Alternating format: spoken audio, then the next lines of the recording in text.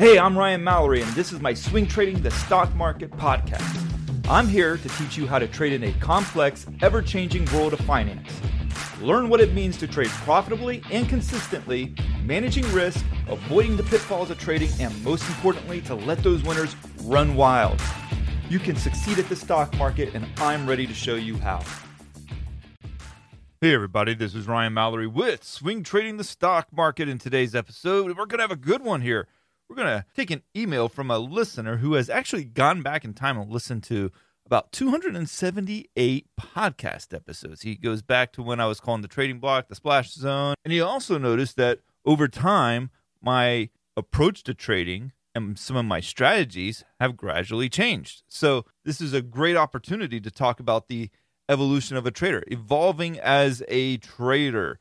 So for a good Florida redneck name today, we're going to call this guy Houston. I've come across many Houstons in my adventures in the Deep South. So Houston writes, I was listening back through all of your podcast episodes. I'm all the way back to the Splash Zone days. It seems back then your strategies were slightly different than they are now. For instance, in one episode you mentioned that you will never take partial profits. You are either 100% in or 100% out of a position.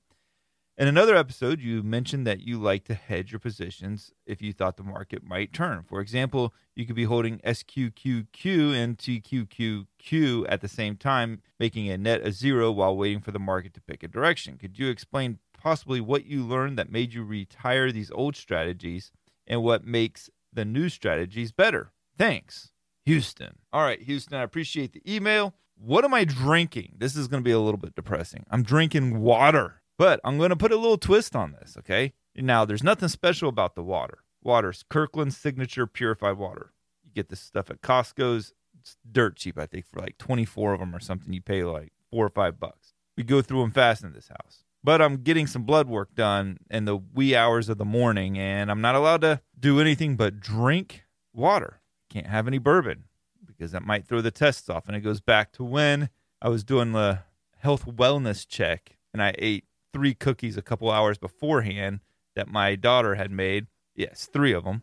And it sent my triglycerides to like levels of over 400. So got the wife a little bit nervous. Got her worried. She said, Ryan, you got to go do a real blood test. You got to get this done right. So I agreed. I'm going to go do the blood test, but I can't make any eggs or eat any cheese and crackers before I go to bed at night, man. And definitely can't drink any bourbon. So, So my drink of choice tonight is going to be Kirkland water. Now, I'm not going to get into the description of what it tastes like or notes or anything like that for obvious reasons. But what it made me think about is that what rating do I give water in a way that anything below the score that I give water is stuff that I would rather drink water than drink bourbon. And anything above the score I'm going to give water would be things that I would prefer bourbon over water. So you follow me? Below a certain score, I would rather have water than a bad bourbon. Above a certain score, I would always rather prefer bourbon over water.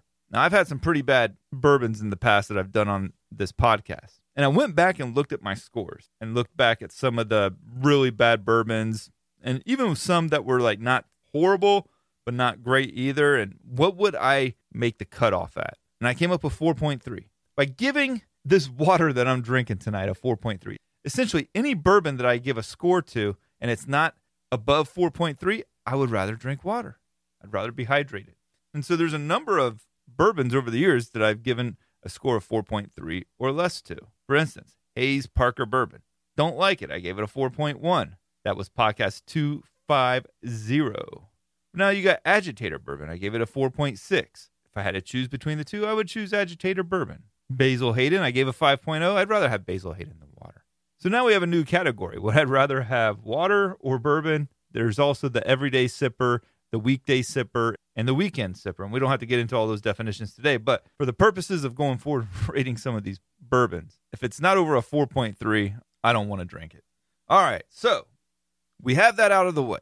Let's get back to Houston and his email. So he's correct. I have changed some of my strategies over the years. And there's even strategies that I'm looking at implementing into my trading strategy going forward that I'm still working on, still playing with, getting more comfortable with. It's kind of like crypto, right? Crypto comes along. You'd be foolish not to try it out and at least see if this is something that might work for you. I've traded crypto. I've dabbled in it. I don't think it's really necessarily at a place that I want to be trading it right now. But the point is that it's worth trying different things, trying to see whether something can actually make you a better trader. So the first one is about not taking partial profits. I was either 100% in or 100% out. I was never taking partial profits, and I wasn't scaling into a position. And that was very true. A lot of that changed with commissions. I don't like to have commissions eating into my trades. Now, commissions don't play a huge role in my trades, but still, nonetheless, you take 250 trades, and let's say out of those 250 trades, you make about 400 different trades, and you're paying, I don't know what it was back in the day, but let's say it's $10 a trade. That's $4,000 on commissions. Now you can save yourself an extra $1,500 just by going all in and all out. Not all in being like your entire account on one position, but 100% of your position size in, 100% of your position size out. Now, some of you guys may disagree with my approach to trading in that manner back then, and that's okay. I've actually changed.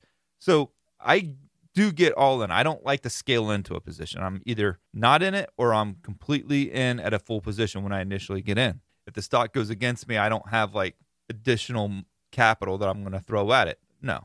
Or if it goes up, I'm not going to scale into it that way either. But what I will do is when I plan out my trade and when I'm up, let's say 7 or 8% on the trade, and I have a stop loss of like 3.5, well, then I've already made 2-to-1 on that trade. So I'll go ahead and take maybe a third off of the table. And then if the stock continues to go up, let's say it goes up to 10 or 11%, then I got about a 3-to-1 return, and I'll take another third off. And then I'll let that last third or that last quarter, depending on how aggressively I'm taking the profits, I will let that one run a little bit longer and further because it's such a smaller position size. I'm at a place to where I can let that trade run for a while. Now, when I was doing all in and then all out, it's a lot more difficult to say, hey, I got a stock that's up 11%. It becomes a lot more troublesome to continue to hold on to that stock, especially if it goes from like 11% back down to 5%. But if you were taking some at 7% and another at 10% and you're down to a last third, yeah, you can let that one run a little bit longer, a little bit further. And if it comes back down and you take like a 3% profit on that final third, okay, so be it. But all of that will be offset by the fact that you took some really good, strong profits along the way. And then you can oftentimes realize far bigger gains by taking partial profits along the way, or at least that's what I was able to find from my style of trading. And that maybe I take a third off at 7% when I have about 7% in profits, another third when I'm up about 12% in profits.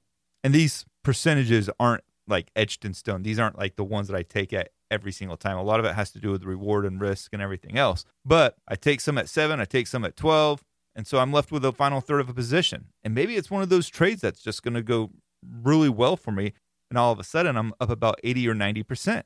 Well, why was I able to do that? Well, it was because I was able to reduce my position size so much along the way that it opened me up to being able to manage a trade with a far greater risk tolerance because there was a lot less capital on the table. And that's something I would have never been able to do if we were talking about a full position size. So a full position size, I might have been out completely at 9 or 10% and would never have had that final third of a position that I could have let run for 80 or 90%. I had that happen to me one time with SPCE. And I've had it happen a number of times over the years where you get into that final leg of the trade, and because you were able to reduce your position size and thereby decrease your risk exposure and thereby increase your risk tolerance, decreasing the emotions, I know I'm saying a lot here, but because I was able to do all of that, it opened me up to be able to let the winners run for a long time. And so that's where I get to in the past when I was all in and then all out. I was losing quick, which is good, but I was also winning somewhat quick as well. What I like to do is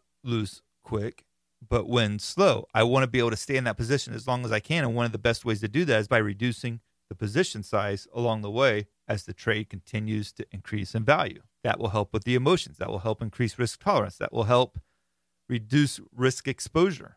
All really good things. Okay, so that was his first question there. He also talked about hedging. And I think there's a lot of different ways you can hedge. I mean, you can hedge with calls, you can hedge with puts, you can hedge with ETFs, leveraged ETFs. And then he said that in one of the episodes, and I faintly remember this, talking about, how there was a situation where I held SQQQ and TQQQ. I don't know if it was those specifically, but let's just say it was. And so between the two, basically, you're not making much, right? and I was waiting for the market to pick a direction. Do I necessarily think that's the best way to do it for me now? No. What I tend to do now is use how long from an exposure term do I want to be in the market. So do I want to be 80% long? Do I want to be 100% long? Do I want to be 10% long? Going into a CPI report, I'm 5% long right now, and I'm 95% cash.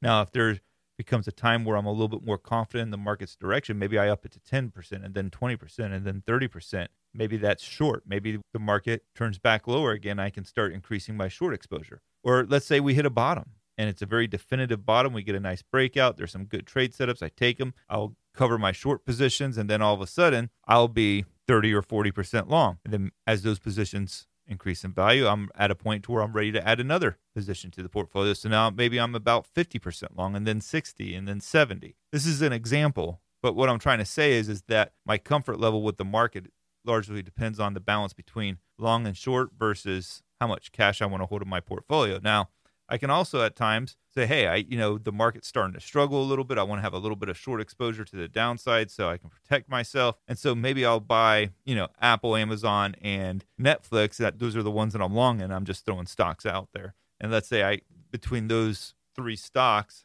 35% long. So I have 65% cash. Let's say then I want to be short on Caterpillar and Royal Caribbean. So I have 3 long positions, 2 short positions. So I'm like 24% short, 35% long. The rest is in cash. That would be a form of hedging as well. So I really think hedging oftentimes comes down to what are you comfortable doing? How do you want to protect yourself? Do you want to do it through ETFs? Do you want to do it through buying puts? Do you want to do it by shorting stocks? How do you want to do that? And it really just comes down. I don't necessarily think that one strategy is better than the other. I really think it just comes down to what are you comfortable with as a trader? What do you like to do that puts you in a position to best be able to manage risk, best be able to handle the risk exposure in your portfolio, and then you go with that. There's other things that I'm thinking about right now. I mean, one of the things that, I've worked with them in the past and everything, and I wouldn't say I've been dismissive of them, but I haven't been overly crazy about using them, and that's volume by price level. So instead of the volume being on the bottom of your chart, like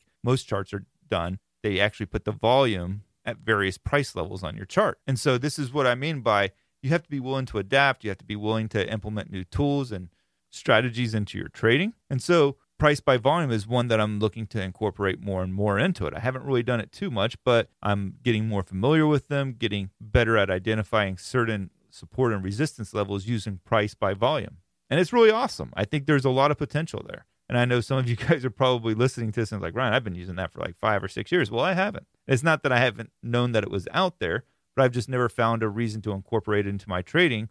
And I don't have a specific reason for wanting to do it rather than I want to be a better trader each and every day. And if there's a tool out there I think that might be able to help me, then I want to definitely incorporate that into my trading. So one thing that I would also encourage you guys to do with your trading is to check out swingtradingthestockmarket.com. That needs to be incorporated into your everyday research. Man, guys, this is incredible stuff. You're going to get members-only videos from me each and every day. And these videos are content rich, man. You're also getting watch lists from me. You're going to be getting updates on the market as a whole, on the specific indices, also on all the big tech stocks. Lots and lots of content that I'm sending your way each and every day. So check that out, Swing Trading the Stock Market. And if you have any questions, be sure to send them to me, Ryan@SharePlanner.com. I love hearing from you guys. I want to hear what's on your minds. And for the next podcast episode, I fully plan on getting back into the bourbon. But for this particular one, I wanted to get this done and recorded tonight, and I could only drink water, so I tried to make lemonade out of lemons here. So once again, Ryan@SharePlanner.com. Send me your emails. Thank you, and God bless. Thanks for listening to my podcast, Swing Trading the Stock Market. I'd like to encourage you to join me in the SharePlanner Trading Block, where I navigate the stock market each day with traders from around the world. With your membership, you will get a 7-day trial and access to my trading room, including alerts via text, email, and WhatsApp. So go ahead, sign up by going to shareplanner.com/trading block. That's www.shareplanner.com/trading block. And follow me on SharePlanner's Twitter, Instagram, and Facebook, where I provide unique market and trading information every day. If you have any questions, please feel free to email me at brian@shareplanner.com. All the best to you, and I look forward to trading with you soon.